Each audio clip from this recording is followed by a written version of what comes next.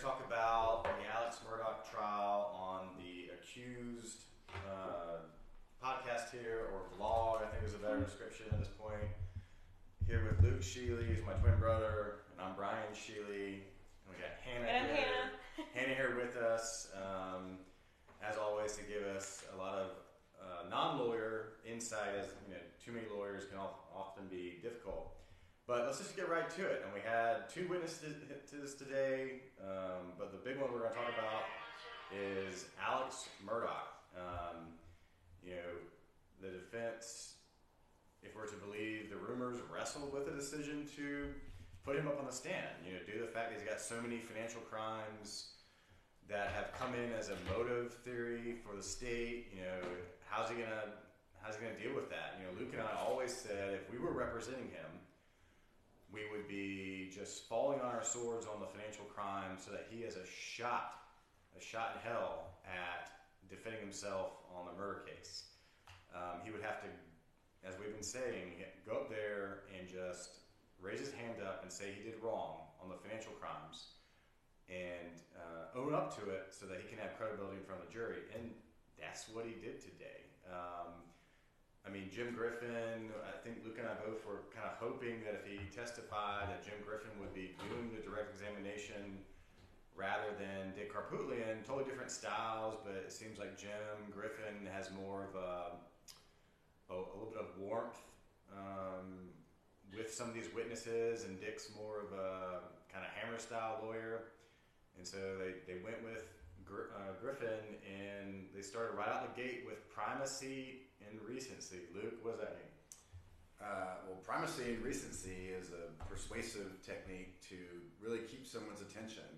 We're not going to be 4 weeks into a trial and put Alex Murdaugh up and then be like, well, tell me where you're from, how old are you? You get out there, this jury's been waiting. This is the only thing they care about is what this man has to say, and it's, did you kill your wife? Did you kill your son? No. And just get right to the meat of it, and then you can kind of back up and flesh out these things and continue to.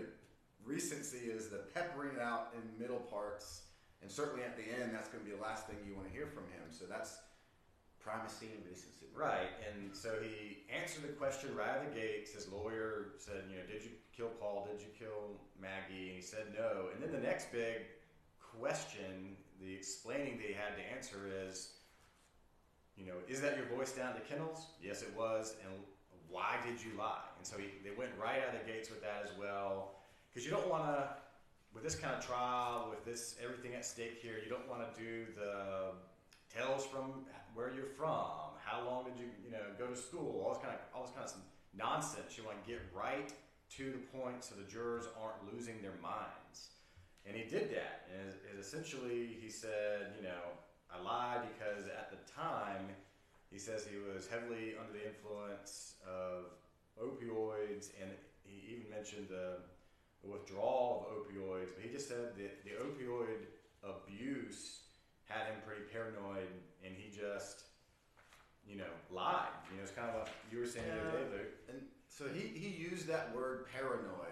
I don't feel like that was scripted. I think that was his own word. It has a pretty negative connotation, but, when you are addicted to pills or on any substance, you can be paranoid, but he did qualify it. I don't think he was just saying I was high is why I lied. I think he said, it partially had me paranoid, but he referenced the boat case, the fact that he didn't really trust law enforcement. They had already charged his son with criminal charges, Paul, so he was kind of, this is a guy whose granddaddy was solicitor, his dad was solicitor, his great-granddad was solicitor, over 100 years of being chief law enforcement in that area. Yet all of a sudden, with his son's case, the boat case, and facing criminal charges, his family is on the receiving end of some negativity. So I think that, plus the fact that I would have hoped that he would have said it more clearly that, look, as a former volunteer prosecutor, I know how this works. I know I'm the husband. I found them. Of course I'm going to be suspect number one. So, it probably, in my opinion, it would have been a better theory to say, look, I lied because I just wanted to get it out of get it out of their minds thinking that I might be a suspect and let them focus on the real killer. That's what probably would have been a golden response, but he said something similar to that, saying, look, I just didn't want them, I didn't trust them, I was paranoid, and once you lie, I mean, he said, I had to stick with that lie, I had to basically tell everybody about that lie, and here we are, you know, years later where he's having to admit it, to gain credibility with this jury, and it's up to the jury to decide whether that's sincere. I mean, we can talk about the details of what he testified to, but before we do, I will say, and we have put up a lot of witnesses in cases. I mean, it feels like more often than not. A lot of defendants. It feels like more often than not we're putting up our defendant in a murder case to testify about self-defense typically, or even about, you know, something like this, saying they weren't there and why. But I've mentioned this on a different podcast, but you got to have some raw materials to work with.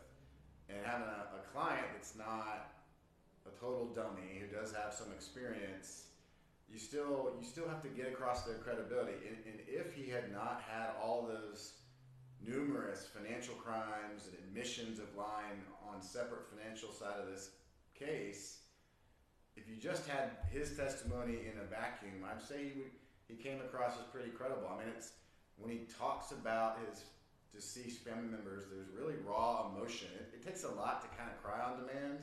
Now, some people will say he's a narcissistic sociopath, and that they can do that, but he produced snot dripping off his face on demand, and that's not something I've seen. So, yeah. So Hannah, as we've been following this case, and it's kind of the defense has started their portion of the case, and they put up various witnesses, and it kind of seemed around last night that we were going to be getting the answer on whether, you know, Alec Murdaugh was going to testify or not. And, you know, Luke and I have been talking a lot about our opinions, not necessarily if we kind of felt like for him to have a shot, they had to put him up. But what was how did you feel when you learned that they actually were going to put him up?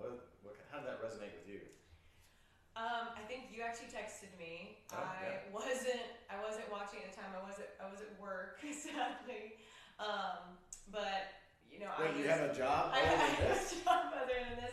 But I did put it up so I could just listen to it. I mean, I think, you know, a lot of people are at least listening along in the background. But yeah, I thought it came kind of early. I don't know. I mean, so yeah, I was excited. I pretty much dropped what I was doing, immediately pulled it up, and I was excited to hear what he had to say. I know that we've kind of been floating around different ideas of like, what is his angle going to be? Like, what is his reasoning? Does he know who did it? Is it tied to his drug use? Or, you know, and I guess we're landing now on that he really believes that it is someone connected to Paul with the boat crash, and that Paul was receiving a lot of threats via social media and stuff.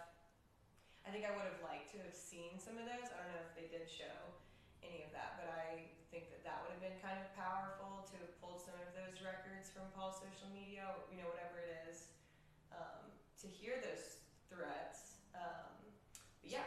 So yeah, you would have been interested in if that was more accessible, any kind of records of threats and that kind of thing. Yeah. I mean, you know, because he mentions that they were very graphic, violent, detailed.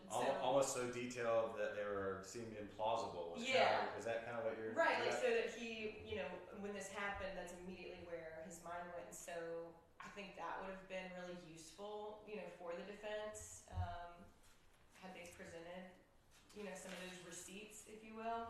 Let me ask you this, as the 1/3 of this triumvirate that is not a practicing trial lawyer, you know, we get our trial blinders on sometimes, even about our own clients and witnesses, but what was your initial gut reaction to his sincerity levels as he was testifying about his family? I found it to be legitimate. I mean, yeah, he physically just was crying a lot. Yeah, you're right. He was, you know, oozing snot, and so it's like, you know, I would find that hard to just drum up out of nowhere with no real emotion. And, you know, I think there was at one part, maybe this afternoon, where it maybe seemed a little insincere when he was kind of recalling like Maggie's laugh and kind of the way that, like, she'd light up her room and everything, because that all seems kind of, I've read a lot of like true crime novels and stuff, and I feel like that's kind of the A little scripted. a little Right. scripted there. But other times, like when he was talking about, the experiences that he had with them, I found that all to be genuine, and I can definitely agree that he is hurting at the loss of these two people. What that means. Well, Luke, I think you'd be good for the audience to maybe who were working and couldn't catch all the trial. Are you prepared to run down, not word for word, or run down generally what Alec Murdaugh said happened on June 7th? Yeah, I think I can. I mean, I think they, after they started explaining the big lie, they start off kind of this work day, going in. He admitted to being confronted that day about missing money, but he acted like he wasn't. It was concerning, but it wasn't the end of the world for him because he felt like he had ways to pay back the money. He is basically coming clean about being an opioid user for 20 plus years from a football knee injury. So we're kind of hearing that, how he's making bad choices. I don't know that we ever got a proper explanation about how he's spending that much money on opioids, but later we'll talk about Creighton Waters Cross. I mean, he meant also it's a lavish lifestyle he was living, but so they're taking a lot of the wind out of his sails about the things that the state has been hammering him for motive this entire trial. He's saying, yeah, I was somewhat concerned, but I knew that I had good equity in my homes. I had the ability to make money. So I figured I could find a way out of it. There was some distraction with his father going to the hospital that kind of ended that. But it really kind of deflated the concept that day he was so concerned that he would have to kill his family just to distract from the impending financial discovery. They fleshed out the boat case a little bit and kind of the state of litigation. And he didn't seem that concerned. They were more prioritizing the criminal charges, and there was a motion that he was mostly wanting to change venue, but he wasn't concerned about revealing his financial situation.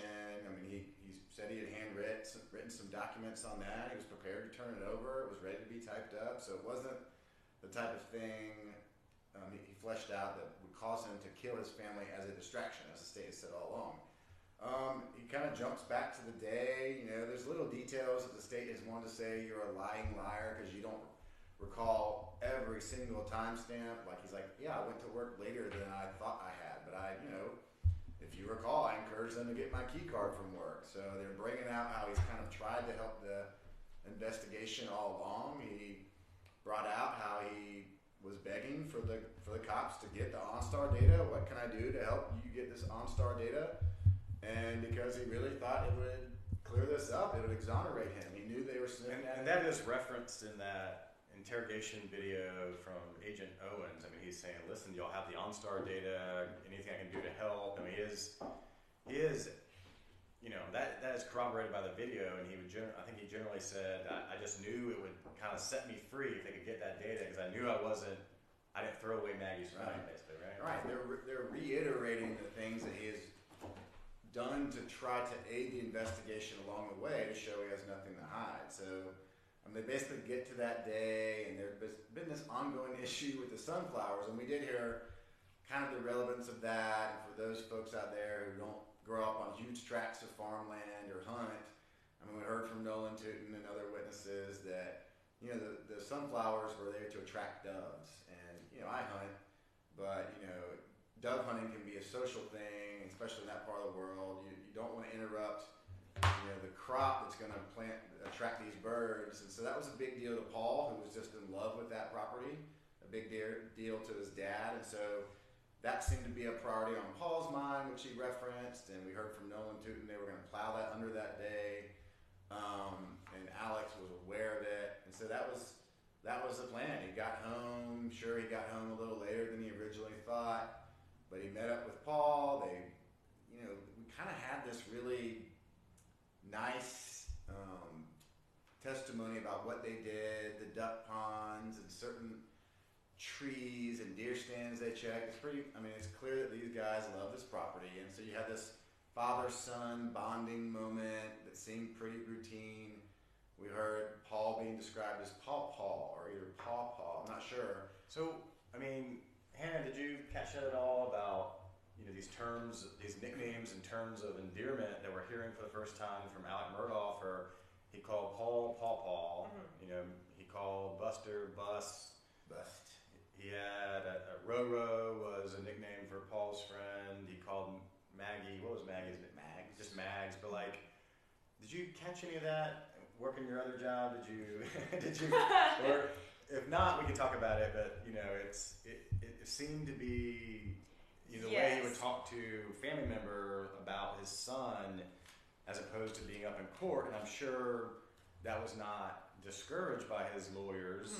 These are terms of endearment. But tell me your take on all that. Yeah, I think maybe it was a little overkill at times. I mean, it definitely, I think it gives a nod. At times when it kind of came out naturally, like if he was telling a story and kind of got lost in the emotion and reverted back to like a nickname, that's just because what comes normal. I think, that's all here and good and fine, but I did kind of start to find that a little rehearsed or scripted or maybe like ingenuine, but and maybe it's sometimes hard to follow. I was really interested about the calls to Rogan, Paul's friend, because that's who Paul was in contact with just before he died. Right. So that, and I know that he touched on that, and just because that was kind of Paul's best friend, it was like a son to him. He's very close. He wanted him there. I think he began to get choked up there. But those two phone calls were pretty suspicious to me when I first saw the timeline delivered by Brandy. Can I pose a question to this podcast and to our viewers? Pose away. It just occurred to me, I don't know why, but if I'm the defense team, especially after hearing this time that's undisputed that Alec had with his son Paul, where they rode around in the woods and checked the fields and were isolated, loaded up some equipment. Always had a gun on you. And hog season is all the time. So if you see a hog, you can shoot it. If the state wants to say that he needs to do some violence to get sympathy, to distract from impending financial doom, and also kill two birds with one stone, if you kill Paul, that kind of kills that financial boat crash case. Why don't you kill Paul out there in the woods and say, call it an accident, where the gun was loaded and he dropped it and shot him, or I went to shoot a pig and he's tripped in front of me. Why not kill Paul out there in an isolated way? Why kill Maggie too? Because just killing Paul, if you had him all to yourself and that was your plan, solves all those same problems without killing your wife. So why not just do it that way? That's an interesting point. I guess if you're arguing for the state, you would say, well, he was sloppy, he was on drugs, he was trying to get the courage to do it. It was, he finally did it spontaneously once he got the courage. But, to your point, he testified today, and we can get more into it, that once, he was having to borrow a bunch of money. He had equity in Moselle, which was entirely in Maggie's name. He had equity in the Edisto Beach House, which was half in his name. It's all marital property. It's marital property, but in terms of line of credit, getting loans as he was doing through the bank, he testified today about just, when he needed a line of credit loan, he would get the paperwork and Maggie would just basically sign without looking at it, because that the Moselle property was so valuable. So when she died, he said he couldn't get any loans anymore, because, he just wouldn't be able to do it because she owned that property. That was caught up in probate. Right. So I thought that was an interesting counterpoint to the, any kind of suspicion about. He definitely needed money. He was stealing money. He was doing shady deals with a bank to get money. But it seemed like, if you're to believe the state's theory that he killed his family to hide the financial crimes, it sounds like, half of his stealing, it seems like maybe was to try to put the toothpaste back in the tube in his life, and all the financial problems. And so by killing her, it really limited his shot himself in the foot, if that's their theory. Limited his ability to access money. But interesting point. I think it's a great point. let's take a timeout real quick. Okay, we got some questions. And do a sound check. Okay. So this is with the mic. So we'll just do a test. Test 1. Just say test 2. Test 2. Test check 3. Check. So this is with the mic. I'm gonna unplug and see if it's just better to do it without altogether.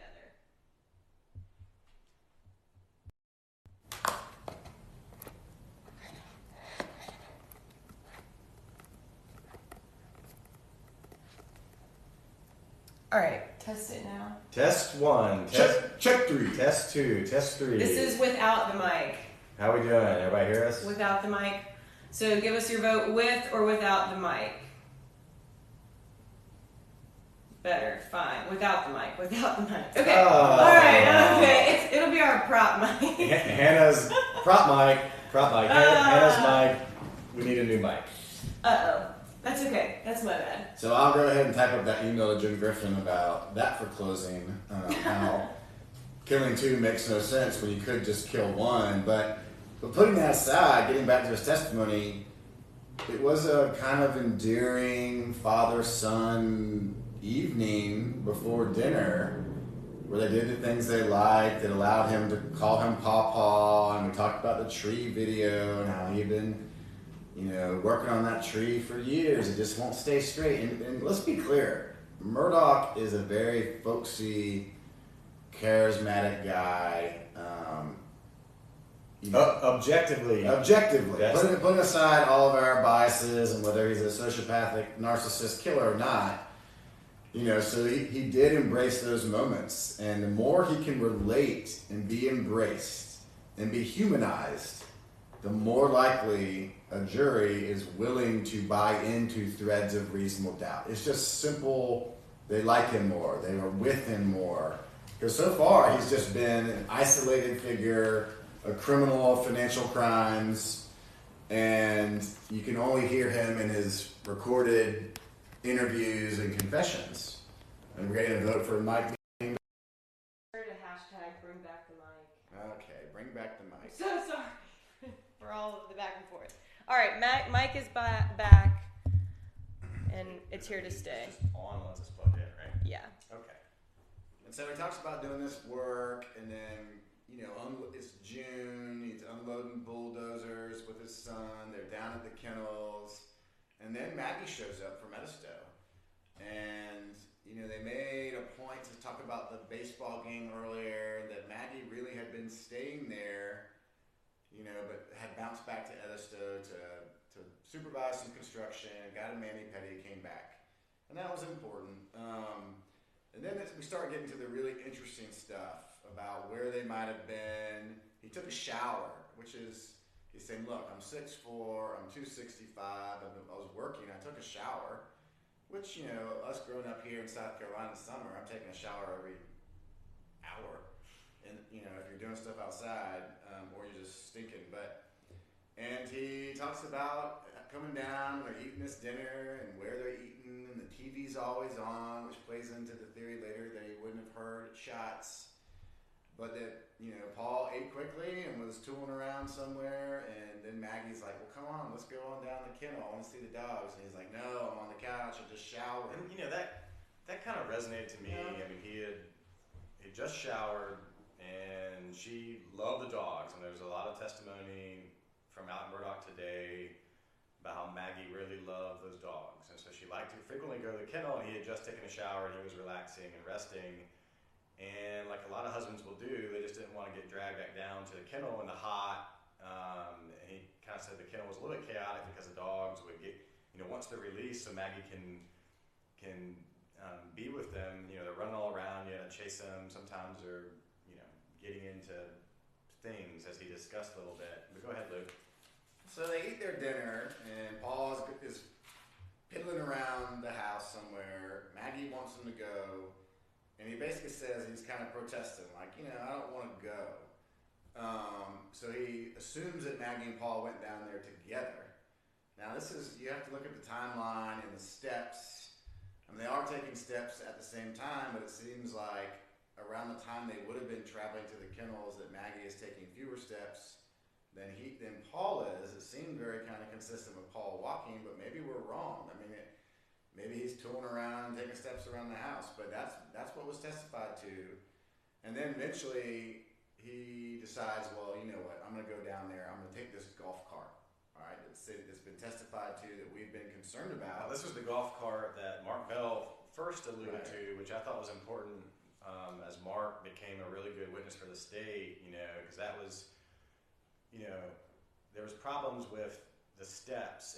If Alec Murdaugh tried to say he walked down there, but the golf cart would be a way to get someplace without registering steps. That was important. Right, and that's consistent, but here's the one main criticism of the defense and what they did not get out of Murdaugh today was, it's been cast as a very suspicious thing that he would conveniently leave his phone at the main house, and it's been outright inferred, if not implied, that is so he would not be tracked while he went down there and killed his family. So they got out in front of and explained a lot of really damaging things today, but they didn't touch upon the phone at all. I assume it was just a mistake, but he didn't say why or how why he didn't take his phone with him.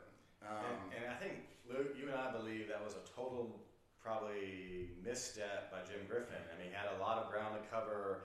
I mean, that's a big thing. Like, everyone that follows this case at all, it wants to know about that. How is he at the kennels, but his GPS is showing him at the house. Therefore, he would have planned to leave it there to try to cover up the tracks of the murder. And he just didn't realize that, Paul's video of the kennels what busted him. And so by not explaining that in direct examination, by giving an answer to it the way he did for a lot of his testimony, getting ahead of problems, that is part of a direct examination, is not only humanizing your client on trial for horrendous things, but getting ahead and explaining, pitfalls that the state's going to hammer you on. So what he's done by not answering that question is allow Creighton Waters eventually, Creighton Smith, if he ever stops talking about the financial but charges, he will allow Creighton Waters to say, now let's talk about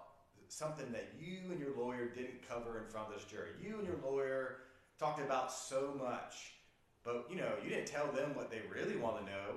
When you talked about lying about being at the kennels and your phone shows, you were at the house. Why is that? You were always on your phone. So it gives a big opportunity for the state to hammer that if Creighton ever stops talking about the financials. Yeah, and so we're getting back to kind of what we heard today. So he does decide, even though he's showered, that he might as well go on down the kennels because his family's down there. Maggie had wanted him. He conveniently takes the golf cart, which I guess if you showered and you're not really looking to get hot and sweaty, that makes sense. That tracks. But we've got a very narrow timeline about when their phones stop, about when their estimated time of killings are. He's down there on Paul's Snapchat just before that. So why does he go down there? Why does he spend such a short amount of time down there? We heard him basically talking about getting down there. The dogs have been let out of the kennels. They're running wild. They've got freedom. They're peeing on every tree in the pine forest, as boy dogs are like to do. But then we hear so much about Bubba. I feel like I know this dog. Yeah, right. But This I dog needs to testify. still have not quite figured out the real significance. They started talking about Bubba listening to him, and Bubba was happy to bring that chicken over to him. He's proud, and I've got a dog that brings me things very proudly all the time. Then we started hearing about these shot collars that are GPS collars on the dogs, and I was like, whoa, wait a minute. We're about to get some more GPS data. Maybe there's going to be some story to tell. We never heard it. We never got it. Maybe there's nothing there. The dogs definitely know who did these crimes, that's for sure.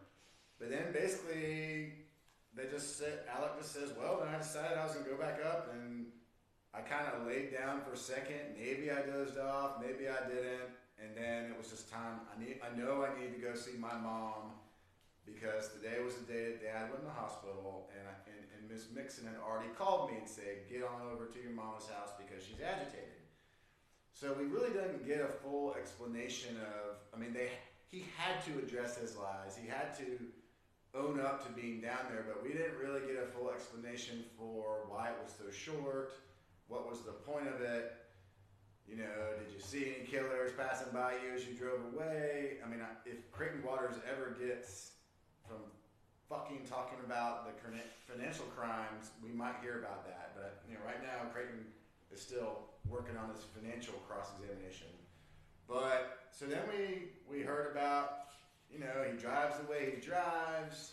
Well, one key point, as we're talking about how he went to see his mom at Almeida, I thought it was a good point that instead of driving past, because there's a couple different exits, instead of driving past the kennels, he took the main entrance and exit because it was closer towards the Almeida side, the way he would go there. So he left that way and he came in that way. I think a lot of people that have been studying this case are wondering about, well, why is he going to drive past the kennels on the way back and go to the big house unless he knew they were already dead and he was trying to establish his alibi? So if you're to believe Alec Murdaugh, that was the most direct path to see his mom through the main gate as opposed to going by the kennels. So I kind of noted that as a moment for the jury to consider, his truth, so to speak, if you're to believe it.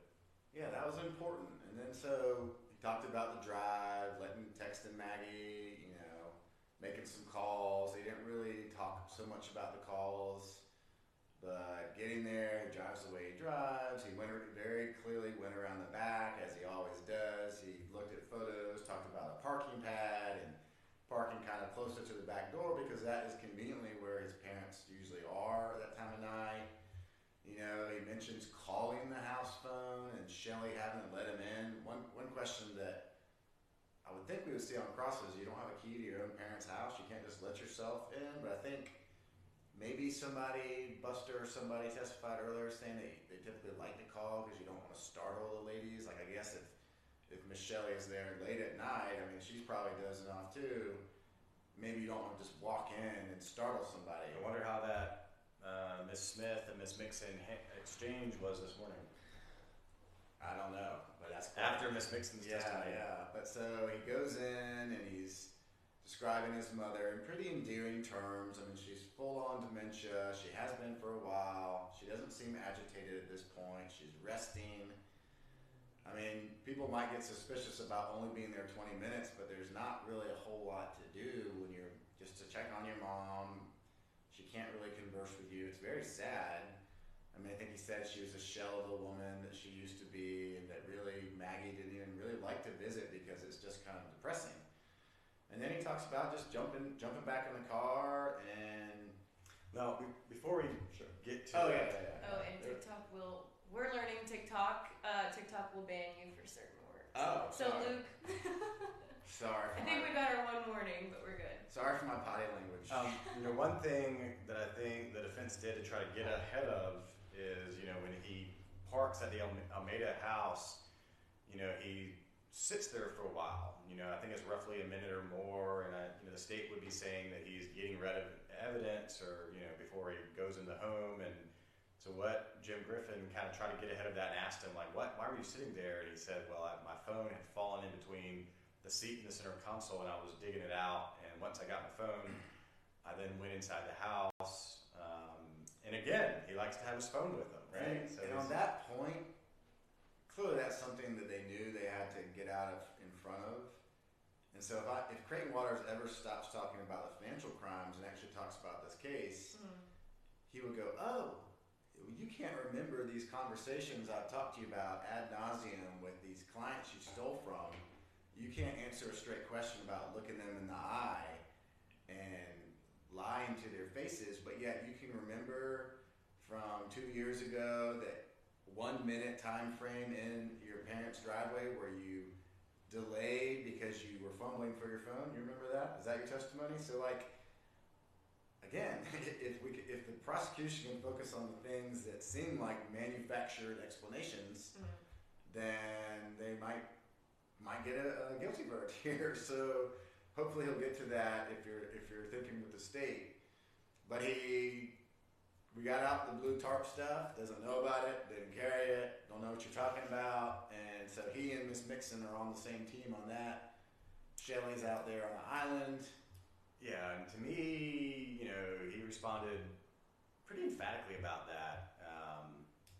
And again, there's no other witness that's ever associated anything blue tarp or blue raincoat with him at all. I mean, we're at the end of the trial, and no one's put that out there but for Miss Smith, who's talking about a tarp coming in. So it's one of those things the state has thrown up, but doesn't seem to be any kind of tie into it, other than it does have GSR. Right. And then so he leaves, he drives home, he drives like he drives, which we know is relatively fast. And he gets home and he was asked, did you think it was really unusual at that point that Maggie and Paul were not in the main house? And he kind of said, well, not really. I mean, I expected them to be. But when they weren't, I started looking at the places Maggie would like to be. And again, you get these kind of endearing anecdotes where he's like, I'm hot-natured. She's very cold all the time. And so maybe she was going to be in this little sitting room where she could control her own thermostat. Or maybe she was going to be taking a bath. So you get that sense of kind of who they are. And, I'm sitting here thinking about how my wife's always cold and I'm always hot. It's just that relatingness, that those little things that do help. And so when he realized they weren't there, he was like, well, they got to be down in the kennel, so I'll just jump in my truck and drive on down there. And that's when you get to kind of hear this emotional blow by blow of like immediately jumping out of the truck, knowing it was bad, just seeing this scene. Again, we've got the tears, we've got the snot. It's up to the jury to decide whether it's credible or manufactured emotion. But interestingly, he did say as well, just kind of spontaneously up there, they just did him so bad, they did him so bad. I don't know if that was intentional on his part or not, but he did that. Kind of resonated with me as what he said. Kind of out there on the scene as well. Yeah, and he talks about he wasn't trying to run from that, I would say. Right. I mean, he talks about a very brief check. Just seeing him, you see your youngest son with his brains blown out. He's dead. Just jumping back for his phone. I mean, there's a lot being made of how quick he, it's too quick for him for him to have known that they're dead to call 911. And I don't know. I mean, you see bodies on the ground, and your headlights are on them, and you recognize them as your family members with brains. I'd be calling 911 real quick. What seemed credible to me and kind of resonated for whatever reason is when he basically described himself as running back and forth between Paul and Maggie, and he basically admits to checking both of them with his hands and admits to getting blood probably on his fingertips, and so he's kind of saying, I think that's probably why there's some blood on the steering wheel of his car or his Suburban. But somehow the way he described coming up on Paul and seeing, he was lying face down, and I think he called him Paul again, and it was a real emotional response. He was lying face down, and I tried to roll him over. And so then, Jim Griffin did a good job at that point of saying, well, talk about that. And he said he put his hand through his belt loop and tried to use it to turn him over just to see him. And he was then describing how awful the wounds were. And that's when the phone popped out, and he kind of picked it up and put it back on him. But that, something about finding your son face down in a pool of blood, and whether they were crocodile tears or not, that to me was somehow the details of him describing the face down aspect of finding his son pulled at me a little bit. And I don't know if it pulled at the jurors or not, but it seemed real to me, trying to turn him over so he wasn't lying face down in his own blood. Yeah, in my mind's eye, that act, it's almost like you thought about turning him but realized it was pointless because he's just so damaged, so injured. And so he talks about the phone because we know that's a piece of evidence that's weird. His phone is kind of sitting on his back. Something else that's interesting? I don't mean to cut you off. I'm looking at my notes. When he gets back, and I don't think Griffin really intended to do this, but he's like, back to the dogs. Well, where were the dogs? They were in the kennel. So if you are to believe the defense's theory that basically someone was lying in wait and waited for Alec Murdaugh to leave the kennels to then go waylay Paul and Maggie, it appears they waited until the dogs were put up to then do the killings. And so that, to me, that would make sense if I was looking to do a killing like that. It's been a lot of testimony that Bubba was a very strong dog. He was a hunting dog. And so the dogs were in the kennels. And so I guess you could spin it both ways, that you're going to kill your family and then put the dogs up or whatever. But the dogs were definitely up when the killings happened because they were not loose. They were not running around. So take it for what it's worth. But that was an interesting point that came out today and had me thinking a lot about that. And if I'm the state, we've heard a lot about Bubba and how unruly he is.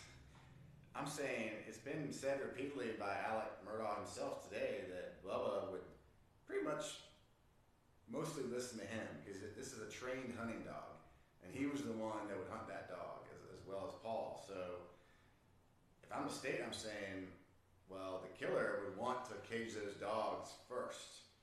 Maybe because a trained hunting dog might take a lot of umbrage to somebody shooting its owner, such as Maggie, who it had a special bond with, or Paul, and you might be stuck with a dog attack. So the only person that could reliably get those dogs in a kennel by command is Murdaugh. That is very true. So if I'm the state, I'm saying that in my closing or on cross-examination. If you're not some talking about the financial stuff. Right. If you ever stop talking about the financial crimes because some strange 5'4" unknown person isn't going to be able to just command those dogs or even physically get those dogs in the kennel without getting bitten, maybe leaving their own blood there. So I don't know. That's something that just occurred to me.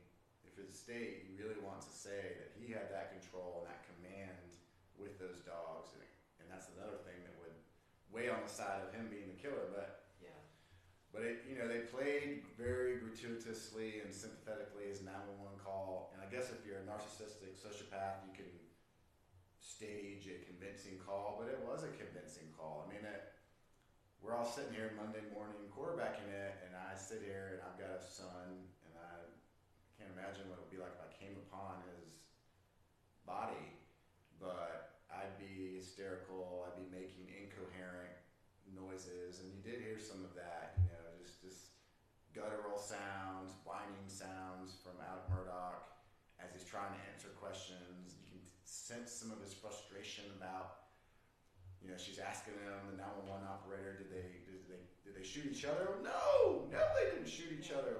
You can feel that frustration that would seem real and natural if you stumbled upon this scene. So we played a lot of that. I think that helped. They fleshed out the comment that he said, I should have known. And so that's something that the defense wants to get ahead of comments like that.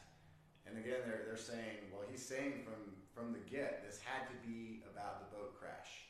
This had to be somebody who didn't like Paul, he received a lot of threats.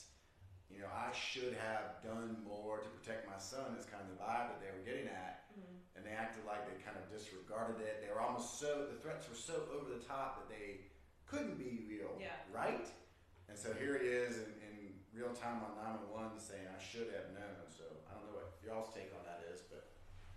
Yeah, I personally enjoyed when they kind of broke down the 911 call, chunked it, and then let Alec kind of give his perspective from in the moment. I think there was one time where he was, clarifying something that he said that didn't make sense, and he was like, to me at the time, I would, saying something about them being here or, whatever, and how that made sense to him in the moment. And then what I found really interesting too about that 911 call was when he was talking about that he was going to go get a gun because he feared for his own life or, or safety because, Right, the killers could still be out there. Killers could still be out there.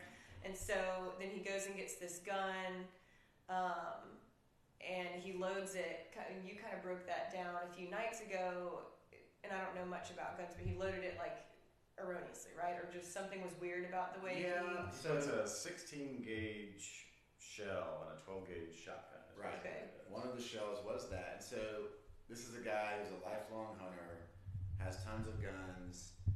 If he were acting in a calm, controlled fashion, let's say about to go hunting, he's not going to make that mistake because that mistake could be dangerous if you try to shoot the gun that way. And so the point that they're trying to make is that he was so panicked, truly, and so scared and upset that he loaded a very familiar firearm with inconsistent shots because this is real and raw panic and emotion. So now if you're a staging Dexter style sociopathic narcissist of the highest level, maybe you plan that detail out, that someday I want to be able to say in a court of law that I was so panicky that I loaded this gun incorrectly in a dangerous way. But I mean, that takes some advanced planning that is typically only seen in Hollywood. So to me, that's a convincing point that I latched on a long time ago that they certainly hit. I'm glad they hit it for the defense. That's something they had to do. And he goes back down and he's still talking with 911, and he, at this point, would have transferred some blood to his truck. We know Maggie's blood is found on the steering wheel. And I like that he didn't try to get too specific, like he was too familiar with this case. Jim Griffin said, well, would it have been Maggie or Paul's blood? He's like, I don't know. I just don't know. Like, there's so much blood. But if it was, you know, it would have come from me touching on them. And you know, there's some reference to some blood possibly on the gun. And he's like, if it was just from, you know, me touching her and touching that gun. Because she never dealt with guns except to put them up. And so again, you're kind of humanizing her. He's talking about their relationship. And then he's waiting on police, and we know what goes from there. One thing I found, kind of moving on from there, since it's been so heavily covered, I mean, he does, you know, provide his clothes, all that kind of stuff, but, you know, he kind of had this great spontaneous moment today. And, you know, at this point, we're analyzing his testimony from the defense perspective because it was the direct examination of Alex Murdaugh.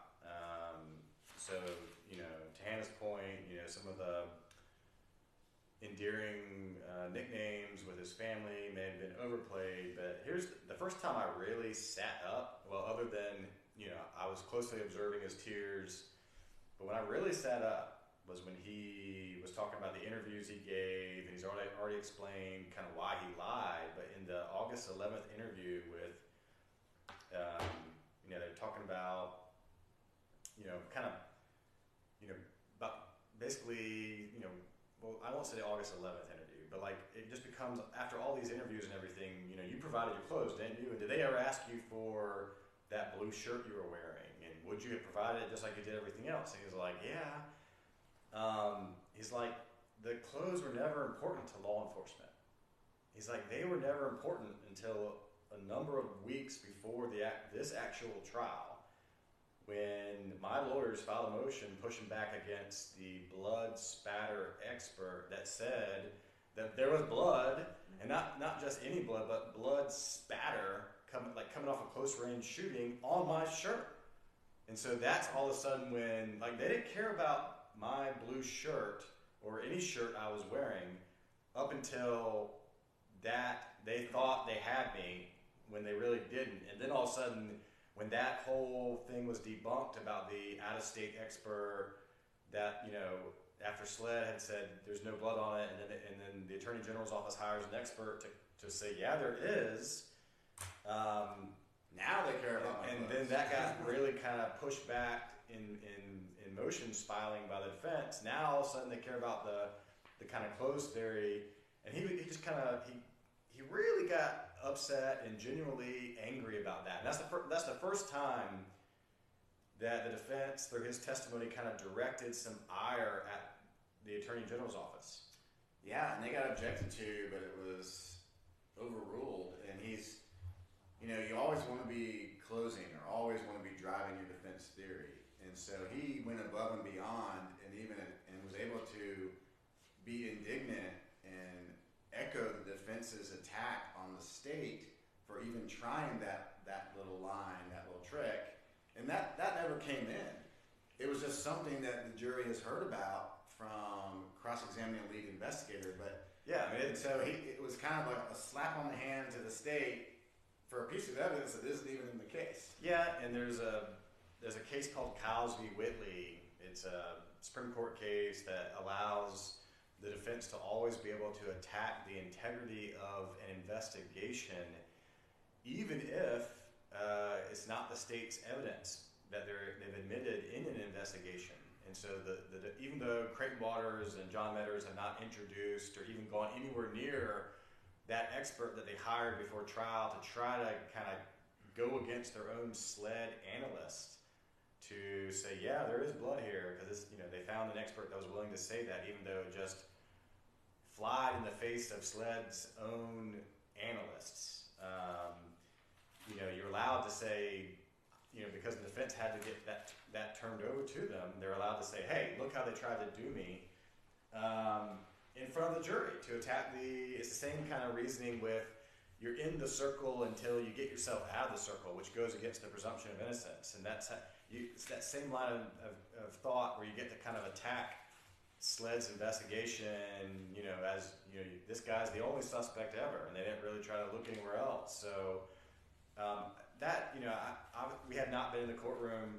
We've been working our day job as criminal defense lawyers, but looking at a lot of the live kind of tweets from people that were in the courtroom, they all kind of suggested that the jurors really paid a lot of attention to that moment, and some of these reporters in the courtroom were saying that they seemed to see some sympathy in the eyes of the jurors for really the first time in the entire trial. So we've got a question. If Alan Murdaugh had come to the Shealy Law Firm and asked to be represented by you two, would you? Yeah. Oh, absolutely. Yeah.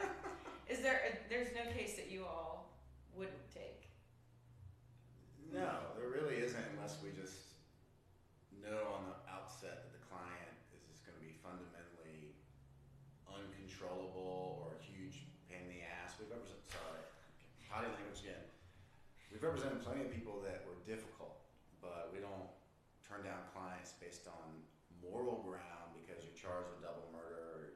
We've represented people charged with heinous crimes. We just represented a man on a double murder in front of Judge Cliff Newman in December, with another gruesome scene. So the nature of the crime would not stop us. But we certainly would have never allowed interviews of Alex Murdaugh at all in any shape or form. We never would have participated in those. We would have shut that down and said, y'all, law enforcement, we understand you want to talk to him, but our client is indisposed. This is an emotionally raw time for him. If you'd like to provide us with some questions, we will try to get those answered for you. And then we would have not allowed him to be interviewed. Never, because half of the state's case is based on getting caught in lies based on interviews. That's why you don't talk to police. So he's kind of indignant for the real first time, and he did it a couple more times about, you charged me with murder, and I'm, y'all don't have blood on my shirt and that kind of thing. And then in primacy and recency, he ended the questioning, Jim Griffin did very well, with, again, kind of more, sympathetic and humanizing vibes about his feelings, about what kind of woman Maggie was, which is a very nice, lovely description of her, that, they panned to the audience members and his brother, and they were tearing up. And then you also had another kind of rendition of what a adventurous and kind young man Paul was, and then again asked those final questions again. Did you kill him? No, with a tear in his eye. And so the other note I'll have about his testimony, after again what you discussed in terms of his relationships with Paul and Maggie, he did describe the attempt on his suicide, on his own life, through Curtis Wilson, cousin Eddie. And you guys know the story, but they kind of just didn't get into it a whole lot. I'm sure the state will get into it a whole lot more. But the big point I took from that was that he basically, he was embarrassed about what he had done in terms of the financial crimes. They're freely admitting to doing everyone wrong on the financial crimes, which is the only way to gain any credibility in front of the jury, because there's just such massive amounts of evidence. So he's not trying to hide from that. he's going down for the financial crimes. But what he did say was that, you know, when he decided to commit suicide, because he himself had roughly $12 million of life insurance, that he was hoping that could go to Buster, and, you know, just the shame and humiliation of stealing all the money from his clients and the firm. But then he, you know, when he was questioned, did you have any life insurance policies on Paul or Maggie that where he would be the one to benefit? And he said, no, I never had any insurance on them, which is another question that, you know, a lot of people have asked. You know, they would make a whole lot more sense if there were, you know, life insurance policies on them where he was going to reap a benefit in some way. I mean, bottom line, on the motive theory is simply the state over trying their case to get the lies in front of the jury on the financials to try to help them on their circumstantial evidence. That is plain and is what we call propensity evidence. I'm a bad guy, I lie and I steal and I cheat, so therefore think about that when I testify, and think about that in relation to me killing my family. But there was, you know, it's not a motive in the truest sense of let me stall on the various civil lawsuits that are pending and put a microscope on him, and, you know, one would argue expedited the process, the full extent of the Attorney General's investigation into his financial, I mean, all these financial charges were fully fleshed out after the deaths of his family. And then there was no life insurance on Paul or Maggie, so he's not going to benefit there, and clearly he likes to steal money from people, so he's not going to get that benefit. And then it made it harder for him to get any more line of credit equity loans because Maggie was totally on the property at Moselle and half on the property at Edisto, so he couldn't even really get the loans that he was getting to kind of ease his financial problems. So it, you know, it is what it is there. But Do you think the state focusing so heavily on the financial crimes kind of makes it seem like they don't have much to, like, you know what I mean? Like, does it make it almost seem like a weak? well, let's talk about the cross. Well, I want to say one more thing about the direct, and then the cross will tie into that. Okay. The cross critique. So we've been talking this whole trial. Brad and I have been thinking that as it developed, that Alec Murdaugh had to testify because there's holes here. There's questions that only he can answer if he has any chance of walking. And again, by walk, it doesn't mean he's going anywhere. Right. If he got not guilty on this, he's going to get a significant Sentence on the financials. It may not be life, Right. but it will be a heavy period of years on the financial crimes.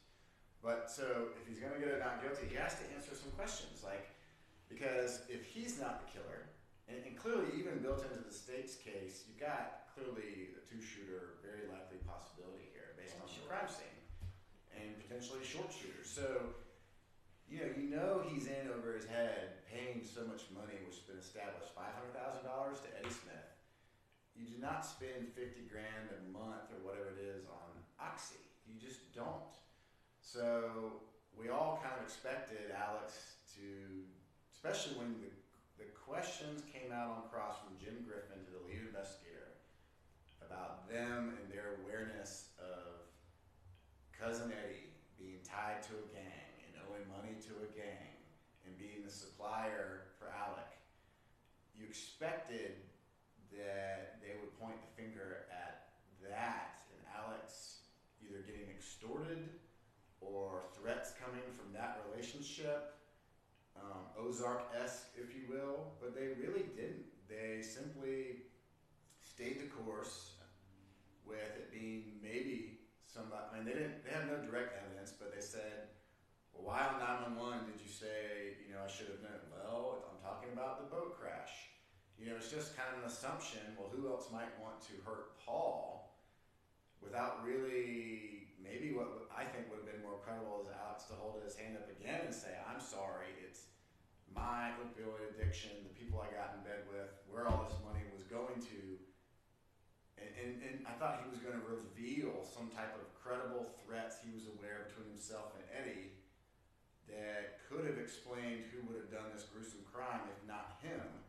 Now, maybe he didn't want that because they might finally call Eddie to debunk that. I don't know. In a rebuttal case. In a rebuttal case, and maybe I'm not giving the defense enough credit, but other than the wildly speculative revenge killing from some boat crash family, he didn't really go to answer any of those questions. And so I think maybe they missed a beat there. Mm-hmm. Well, let's talk about the cross-examination of Creighton Waters. And we're criminal defense lawyers. Between us, we probably tried over 100 jury trials. And defense lawyers generally, in my humble opinion, we just get more practice at cross-examination because the state has the burden. They've got to direct their witnesses to establish their case. And all along the way, the defense gets to cross-examine those witnesses, whether it's law enforcement or fact witnesses. And then because the burden of proof is on the state, often the defense lawyer may not put their client on the stand. They got a Fifth Amendment right on that regard. That the Judge Newman, if Alec Murdaugh didn't testify, would have to give a jury instruction saying, listen, you cannot consider the fact that he did not testify as any kind of evidence against him because of his Fifth Amendment right to remain silent, and the burden's on the state. And so I'd say maybe 80% of criminal defense lawyers don't put up their clients because either their clients aren't ready to testify, the facts are terrible, it's a lot of work.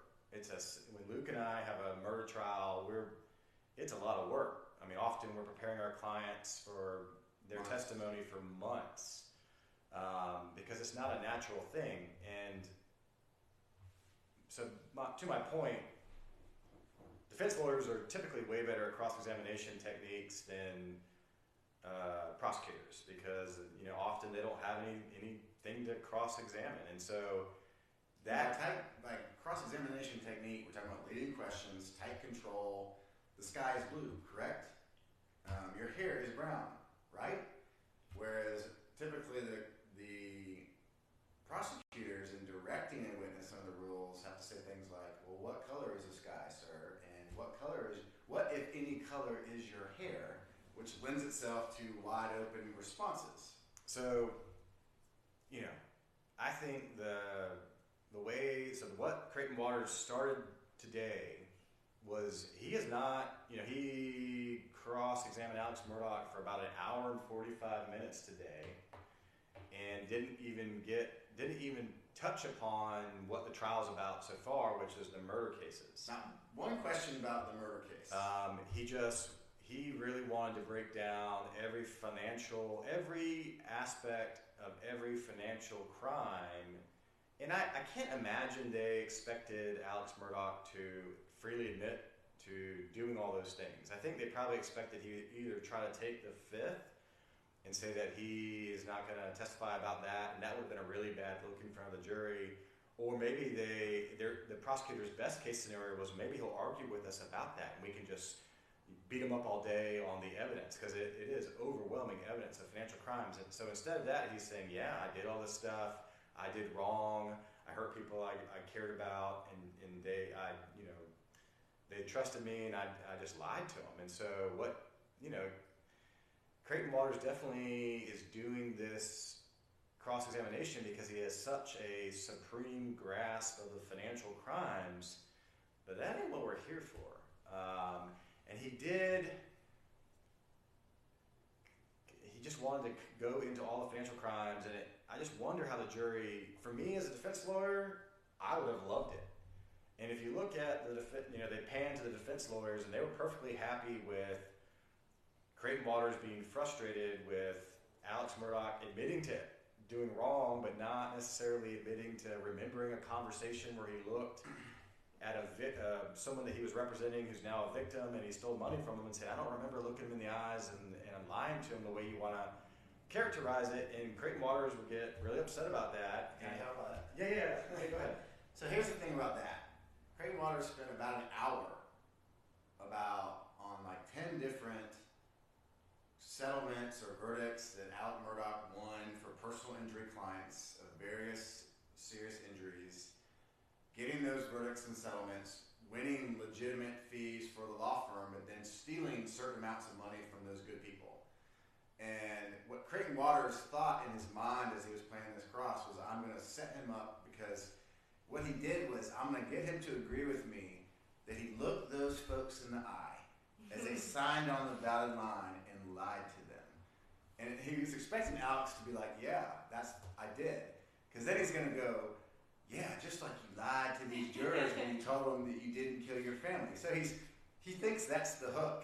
And and Alec, to his credit, won't give him that. He's like, well, I don't know. I mean, it was 10 years ago. Like, I stole. I'm sorry. I'm really sad. I'm sorry. I still think about these crimes and people I hurt. But he won't say, I looked him in the eye and lied to them. And so he's getting really frustrated. But the reason why Waters wants that is for the exact reason that it should not be in the trial. And this may be shocking. And here's a little legal analysis. We're not talking about facts. We're talking about law here, people. And there's probably plenty of people on TikTok that will disagree, but I love a fair trial. There's enough evidence in this case to win for the state. A proper motive is perhaps, the confrontation that day or life insurance. But when you talk about 10 years of stealing, and he illustrates for the record on appeal that he's trying to say you were a liar then, therefore you are a liar now and should not be believed when you say you didn't kill your family. He's not talking about motive at all. It's not motive. That is what we call propensity evidence, that you're saying you lied then, you lied now. You were bad then, you were bad now. It's not, the rules are designed to prevent against that, because people, if you don't have those rules to prevent against that, you're not going to have fair trials. And only does evidence like that ever come in when you can, in supposedly the most rare of rare cases, that you can establish motive or identity or absence or mistake of a fact. Here, Creighton Waters is explaining to the record, for appellate purposes, should Alec Murdaugh go down, exactly why he's doing it, and it's for an improper reason. And he spent an hour trying to get that out. Well, and wouldn't it make sense to show how he's a liar and that he's lied in relation to the murder case? I mean, he could go into the Snapchat video and be so you're telling me that you looked that investigator or whatever in the eye and you lied to him about being there, and that Snapchat video shows it. So why not kind of kill two birds with one stone? Right. That's basic impeachment. You told that investigator in an interview room that someone tried to blow your brains out and rob you. That was a lie, right? Lie number one. You told all your friends and law partners on the scene that you never went down the kennels, and now you're saying that's a lie. Get out a whiteboard. Lie number two. And so you don't have to try to bring him back to 10 years ago, because there's plenty of lies right in this case to make a jury think they should not believe Alec Murdaugh. I honestly believe that John Metters would have been 1,000 times more equipped to do a really good cross on Alec Murdaugh. But I think because of Waters' grasp of the financials, which, it's the cart leading the horse. If they let Metters just have a rough outline of the financials, I just think they just didn't realize that Murdaugh was going to just give all of that. He's confessing on the record to all the financial crimes. I guess they didn't expect that. And again, we're not on trial. This trial is not about the financial crimes. It's about the double murders. But Metters would have done this in a really good way for the state. But I think because they've overtried it and overreached with financials, they've now left themselves ill-equipped to get the proper guy up to cross-examine Alex Murdaugh. And you're very right about that. And I'm looking at Metters' body language during this hour-and-a-half cross-examination by Waters that hasn't even struck one question about the actual crime. And he looks, I can see him kind of visibly sigh and look like, oh my God, I wish I was there. And John is not one to hide his feelings about anything. No. He's very expressive. But here's the thing. I mean, we're talking about Alec being very personable. And this is Colleton County. And these are people that know his family's name. And he's kind of bubbling it up. He's kind of countrying it up. And Waters is I don't know where he's from, but he's he's coming across as a petulant city slicker who seems frustrated. But John Meadors would not be that way. John Meadors would give country back to country. John Meadors is the son of a preacher. He would have country witticism and quip to whip Alec Murdaugh into shape. And it would have, my opinion is it would have been a way more effective way to combat what is currently happening with Alec Murdaugh, because he's got this kind of folksy thing that you can kind of go with him when he says, I'm not trying to fuss with you, I'm trying to answer your question, but I just don't quite understand the question. And so I think Meadors would have been better equipped for this. No offense to Waters, but no, and I think Waters is going to have to retool. I mean, he's got the whole night to do it. He's got the whole night to get away from tomorrow, if he starts on his same path and just starts again trying to get Alec Murdaugh to walk him through whatever financial victim crimes are left to walk him through, then he's not learned his lesson from today. Once one prosecutor starts examining a witness, you're not allowed to tag out. So this is Waters' witness. He's going to have the heavy lifting to do, and Alex Murdaugh could be at this rate on the stand all day tomorrow. But the other thing is Alec Murdaugh is not allowed to talk to his lawyers tonight. That's right. Tomorrow morning, he's in the middle of testifying, and the judge might ask him about that, or the prosecutors might insist that he's asked upon it. But Creighton Waters needs to grab himself a bourbon with John Meadors tonight and have a little powwow about, let's put the financial stuff aside, maybe talk about the confrontation that day at the law firm, but get into this case. But on the totality of today's testimony from Alec Murdaugh, through both direct and cross, I think the state has really missed an opportunity. I think that hour and 45 minutes was probably Waters' cross-examination was probably extremely frustrating to the jury for the reasons we've stated. I think Alec Murdaugh, I think his lawyers probably at this point couldn't be any happier. A lot of people will have various opinions on, the happiness of Dick Harpootlian and Jim Griffin, but they kept on panning to Dick Harpootlian, and he looked as comfortable as he could be for the first time in this trial.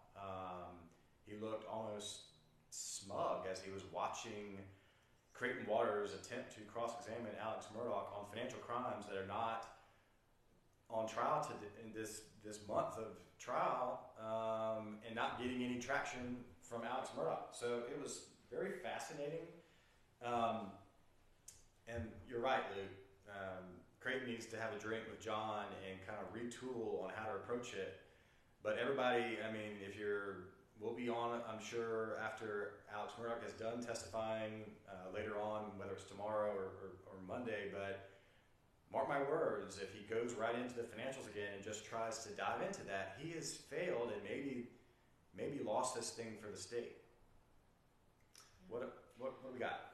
So we'll use the last little bit of time for this live to answer any questions that you all might still have. And so while we're waiting for those questions to come in, a few people wanted to know about some cases that you guys are currently working or have worked.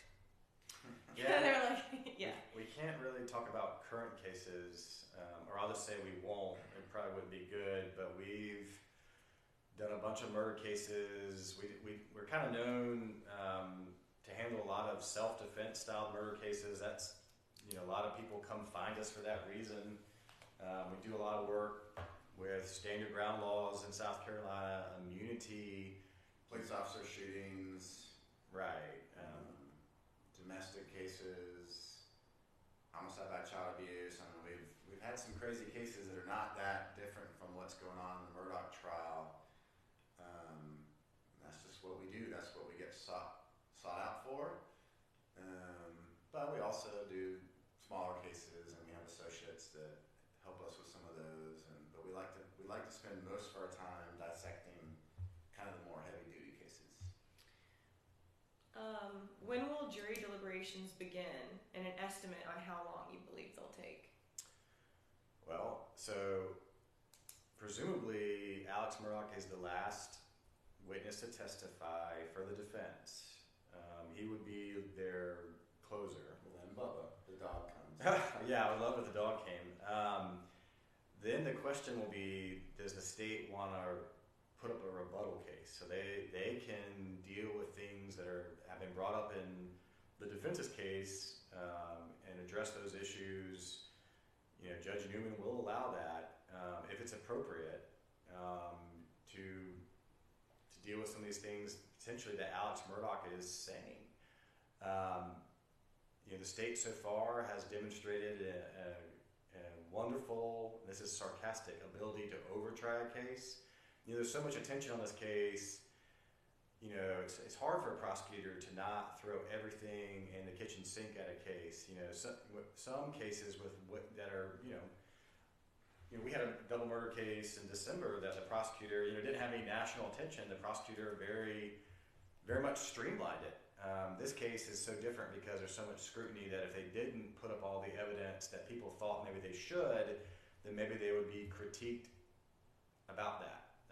But yeah, certainly there could be a rebuttal case, how many witnesses that would be, and then closing arguments by both sides. First, you have to have a charging conference so that you know what jury, you can argue about what jury charges are given to the jury. And then only then does the jury get the case, and Judge Newman's practice is to give written jury instructions. So he will say in his charging conference, "You are the judges of the fact, ladies and gentlemen of the juries. I am the law." And so he presents them with written instructions that are all about the laws of reasonable doubt, the elements of murder, what kind of inferences they can make from evidence of suicide, credibility of witnesses. He gives it all to them to pour over, and this case has had so much evidence introduced, exhibits. So with a case of this magnitude, I would say it's going to take I would imagine a lengthy deliberation process. This is not a slam dunk case. I think the last exhibits they put in were like 575 or something. So you would hope that the jury would go through all the evidence that they find important, really deliberate, and I think the shortest verdict we've ever got was like 4 minutes, and maybe the longest was 2 days, 2.5, 3 days. So they're going to take as much time as they need to get a unanimous decision, and if they can't, it's a hung jury. I know we touched on this question last night, but some viewers want to know, again, if you all think that he is guilty. I know, Brian, you said you were going to hold off and wait until you maybe heard from Alec himself. Yeah. And now that I've heard from him, I don't think he did it.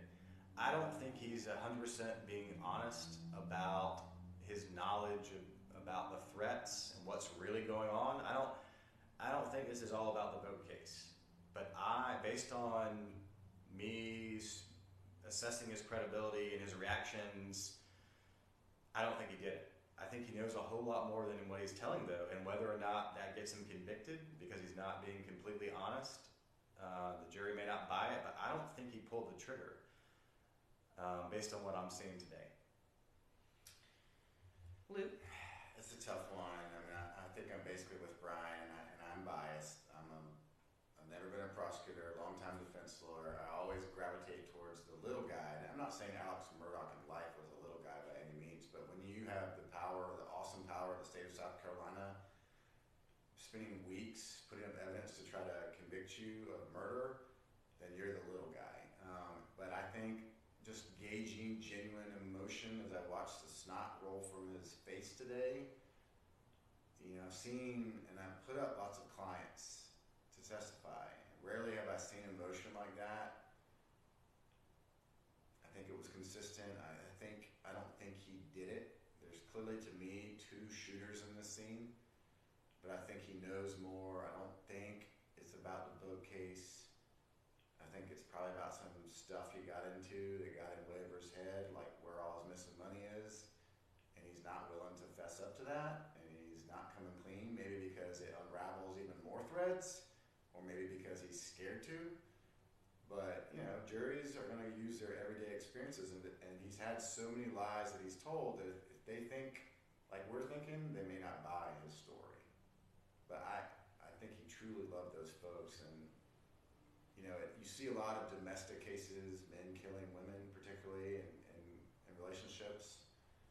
But you very rarely see adult men kill their grown adult son without some kind of real preceding conflict. It doesn't happen very much. So that's the thing that stands out to me is bizarre.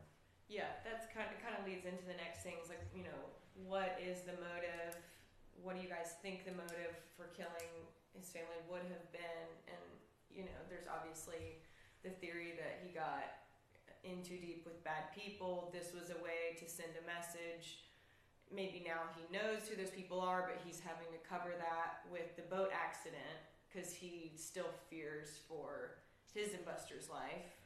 You know, just in our experience representing people in murder cases, if it's people that know each other, so there's all kinds of, you know, stranger killings where it's drug deals gone bad and home invasions where people get killed, but in terms of people that know each other that commit murders, you know, in a family dynamic, it's normally about money or infidelity or children. And those are the causes that people erupt into violence. And we haven't heard anything about that. And the jury, well, maybe we have heard some things outside the presence of the jury, but the jury has not heard anything about that.